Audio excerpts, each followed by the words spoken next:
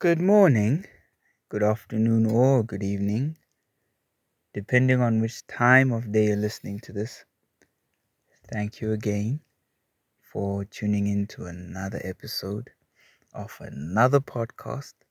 But hopefully, this is a podcast that has been bringing tremendous value and meaning to your life. Thank you for tuning in and for taking the time.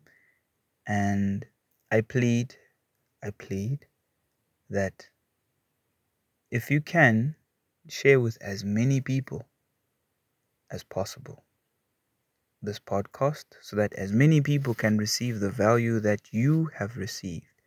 That is, if you have found any value in any of this. So if you have found any value, please share with as many people as possible. But before you share, pray before you share so that the Lord can prepare the hearts of those you will share with to be able to receive the message at their point of need. So I would love to start with that important disclaimer.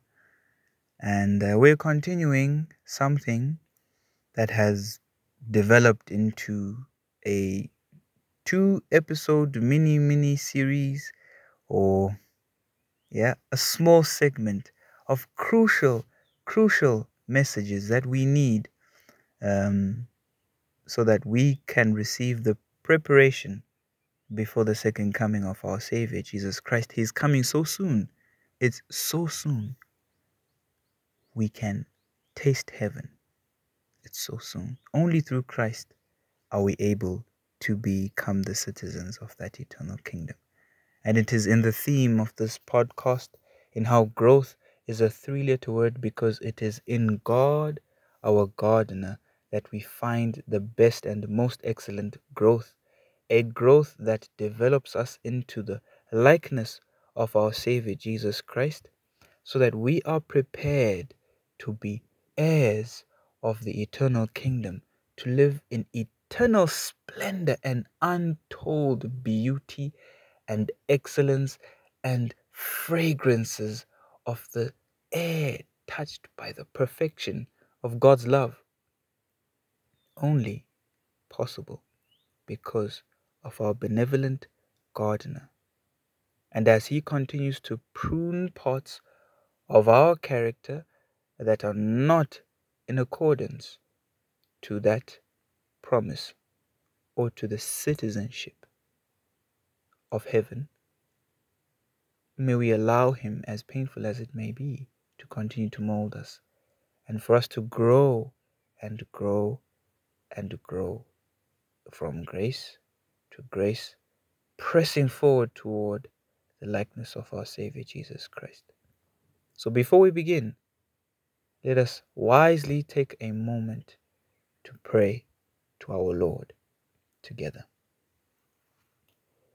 Dear loving and benevolent Father who art in heaven, here we are as your children, seeking for the presence of the promise of the Holy Spirit, so that He may lead us to all truth and He may help us to assimilate and to put into practice the beauty of the lessons that we're learning together. Give us the ear of the Spirit, the heart of the Spirit, the hands of the Spirit, to listen attentively, to chew and swallow as much of the words as possible, so that they are sown into the heart, flowing richly, and that they motivate our behavior or our actions as we navigate in the close of this world. Help us to live in accordance to your will. Please be with us. In the holy and most beautiful name of our Savior Jesus Christ, we pray. Amen.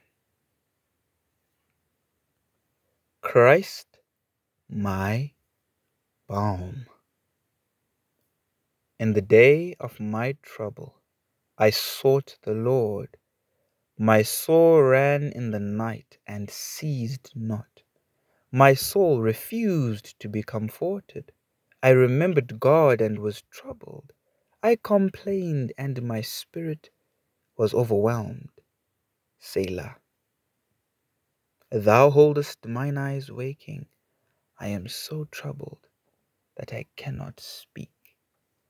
Psalm 77, verse 2 to 4. Flesh for the bones. As your conscience has been quickened by the Holy Spirit, you have seen something of the evil of sin, of its power, its guilt, its woe, and you look upon it with abhorrence. You feel that sin has separated you from God, that you are in bondage to the power of evil. The more you struggle to escape, the more you realize your helplessness. Your motives are impure, your heart is unclean. You see that your life has been filled with selfishness and sin. You long to be forgiven, to be cleansed, and to be set free. Harmony with God, likeness to Him. What can you do to obtain it? It is peace that you need. Heaven's forgiveness and peace and love in the soul. Money cannot buy it, intellect cannot procure it, wisdom cannot attain to it. You can never hope by your own efforts to secure it. But God offers it to you as a gift, without money and without price. Isaiah 55, verse 1. It is yours if you will but reach out your hand and grasp it. The Lord says, though your sins be as scarlet, they shall be as white as snow. Though they be red like crimson, they shall be as wool. Isaiah 1 verse 18. A new heart also will I give you, and a new spirit will I put within you. Ezekiel 36 verse 26. You have confessed your sins, and in heart put them away. You have resolved to give yourself to God. Now go to Him and ask that He will wash away your sins and give you a new heart. Then believe that He does this because He has promised. This is the lesson which Jesus taught while He was on earth, that the gift which God promises us, we must believe we do receive, and it is ours. Jesus healed the people of their diseases when they had faith in His power. He helped them in the things which they could see, thus inspiring them with confidence in Him concerning things which they could not see, leading them to believe in His power to forgive sins. This He plainly stated in the healing of the man sick with palsy, that ye may know that the Son of Man hath power on earth to forgive sins. Then saith He to the sick of the palsy, Arise, take up thy bed, and go unto thine house. Matthew 9 verse 6.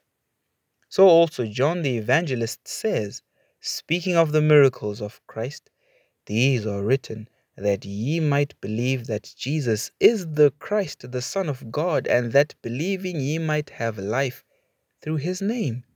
John 20 verse 31. From the simple Bible account of how Jesus healed the sick, we may learn something about how to believe in Him for the forgiveness of sins. Let us turn to the story of the paralytic at Bethesda. The poor sufferer was helpless. He had not used his limbs for 38 years. Yet Jesus bade him, Rise, take up thy bed and walk. The sick man might have said, Lord, if thou wilt make me whole, I will obey thy word. But no, he believed Christ's word, believed that he was made whole, and he made the effort at once. He willed to walk, and he did walk. He acted on the word of Christ, and God gave the power. He was made whole. In like manner, you are a sinner. You cannot atone for your past sins. You cannot change your heart and make yourself holy. But God promises to do all this for you through Christ. You believe that promise. You confess your sins and give yourself to God. You will to serve Him. Just as surely as you do this, God will fulfill His word to you. If you believe the promise, Believe that you are forgiven and cleansed.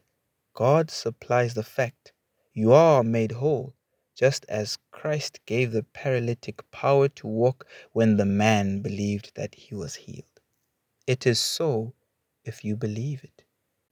Do not wait to feel that you are made whole, but say, I believe it. It is so, not because I feel it, but because God has promised. Jesus says, what things soever ye desire, when ye pray, believe that ye receive them, and ye shall have them. Mark 11, verse 24. There is a condition to this promise, that we pray according to the will of God. But it is the will of God to cleanse us from sin, to make us His children, and to enable us to live a holy life. So we may ask for these blessings and believe that we receive them, and thank God that we have received them. It is our privilege to go to Jesus and be cleansed, and to stand before the law without shame or remorse. There is therefore no condemnation to them which are in Christ Jesus, who walk not after the flesh, but after the Spirit. Romans chapter 8, verse 1. Henceforth you are not your own. You are bought with a price. You were not redeemed with corruptible things as silver and gold, but with the precious blood of Christ, as of a lamb without blemish and without spot. 1 Peter chapter 1, verse 18 and 19. Through this simple act of believing God, the Holy Spirit has begotten a new life in your heart. You are as a child born into the family of God, and He loves you as He loves His Son. Now that you have given yourself to Jesus, do not draw back. Do not take yourself away from Him, but day by day say, I am Christ's. I have given myself to Him, and ask Him to give you His Spirit and keep you by His grace, as it is by giving yourself to God and believing Him that you become His child. So you are to live in Him. The Apostle says, as ye have therefore received Christ Jesus the Lord, so walk ye in Him. Colossians 2, verse 6. Some seem to feel that they must be on probation and must prove to the Lord that they are reformed before they can claim His blessing. But they may claim the blessing of God even now. They must have His grace, the Spirit of Christ, to help their infirmities, or they cannot resist evil. Jesus loves to have us come to Him just as we are, sinful, helpless, dependent. We may come with all our weakness, our folly, our sinfulness, and fall at His feet in penitence. It is His glory to encircle us in the arms of His love and to bind up our wounds, to cleanse us from all impurity. Here is where thousands fail. They do not believe that Jesus pardons them personally, individually. They do not take God at His word. It is the privilege of all who comply with the conditions to know for themselves that pardon is freely extended for every sin. Put away the suspicion that God's promises are not meant for you. They are for every repentant transgressor. Strength and grace have been provided through Christ to be brought by ministering angels to every believing soul. None are so sinful that they cannot find strength, purity, and righteousness in Jesus, who died for them. He is waiting to strip them of their garments stained and polluted with sin, and to put upon them the white robe of righteousness. He bids them live and not die. God does not deal with us as finite men deal with one another. His thoughts are thoughts of mercy, love, and tenderest compassion. He says, "Let the wicked forsake his way, and the unrighteous man his thoughts, and let him return unto the Lord, and he will have mercy upon him, and to our God, for he will abundantly pardon. I have blotted out as thick as a cloud thy transgressions, and as a cloud thy sins." Isaiah 55, verse 7, and chapter 54, verse 22. "I have no pleasure in the death of him that dieth, saith the Lord God. Wherefore turn yourselves and live." Ezekiel 18, verse 32. Satan is ready to steal away the blessed assurances of God. He desires to take every glimmer of hope and every ray of light from the soul. But you must not permit him to do this. Do not give ear to the tempter, but say, "Jesus has died that I might live. He loves me and wills not that I should perish. I have a compassionate Heavenly Father, and although I have abused His love, though the blessings He has given me have been squandered, I will rise and go to my Father and say, I have sinned against heaven and before Thee, and am no more worthy to be called Thy Son. Make me as one of Thy hired servants." The parable tells us how the wanderer will be received. When he was yet a great way off, his father saw him and had compassion, and ran and fell on his neck and kissed him. Luke chapter 15, verse 18 to 20.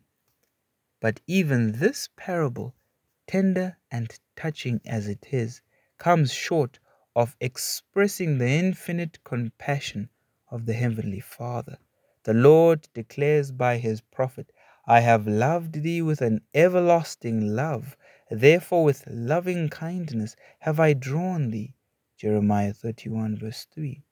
While the sinner is yet far from the Father's house, wasting his substance in a strange country, the Father's heart is yearning over him, and every longing awakened in the soul to return to God is but the tender pleading of His Spirit, wooing, entreating, drawing the wanderer to his Father's heart of love. With the rich promises of the Bible before you, can you give place to doubt? Can you believe that when the poor sinner longs to return, longs to forsake his sins, the Lord sternly withholds him from coming to His feet in repentance? Away with such thoughts. Nothing can hurt your own soul more than to entertain such a conception of our Heavenly Father. He hates sin, but He loves the sinner, and He gave Himself in the person of Christ, that all who would might be saved and have eternal blessedness in the kingdom of glory. What stronger or more tender language could have been employed than He has chosen in which to express His love toward us? He declares, "Can a woman forget her sucking child, that she should not have compassion on the son of her womb? Yea, they may forget, yet will I not forget thee." Isaiah 49, verse 15. Look up, you that are doubting and trembling, for Jesus lives to make intercession for us. Thank God for the gift of His dear Son, and pray that He may not have died for you in vain. The Spirit invites you today. Come with your whole heart to Jesus, and you may claim His blessing. As you read the promises, remember they are the expression of unutterable love and pity. The great heart of infinite love is drawn toward the sinner with boundless compassion. We have redemption through His blood, the forgiveness of sins. Ephesians 1, verse 7. Yes, only believe that God is your helper. He wants to restore His moral image in man. As you draw near to Him with confession and repentance, He will draw near to you with mercy and forgiveness. Ellen Gould White, Steps to Christ, pages 49 to 51. Flesh for the valley of bones. The hand of the Lord came upon me and brought me out in the spirit of the Lord, and set me down in the midst of the valley, and it was full of bones. Then he caused me to pass by them all around, and behold, there were very many in the open valley, and indeed they were very dry. And he said to me, Son of man, can these bones live? So I answered, O Lord God, you know. Again he said to me, Prophesy to these bones and say to them, O dry bones, hear the word of the Lord.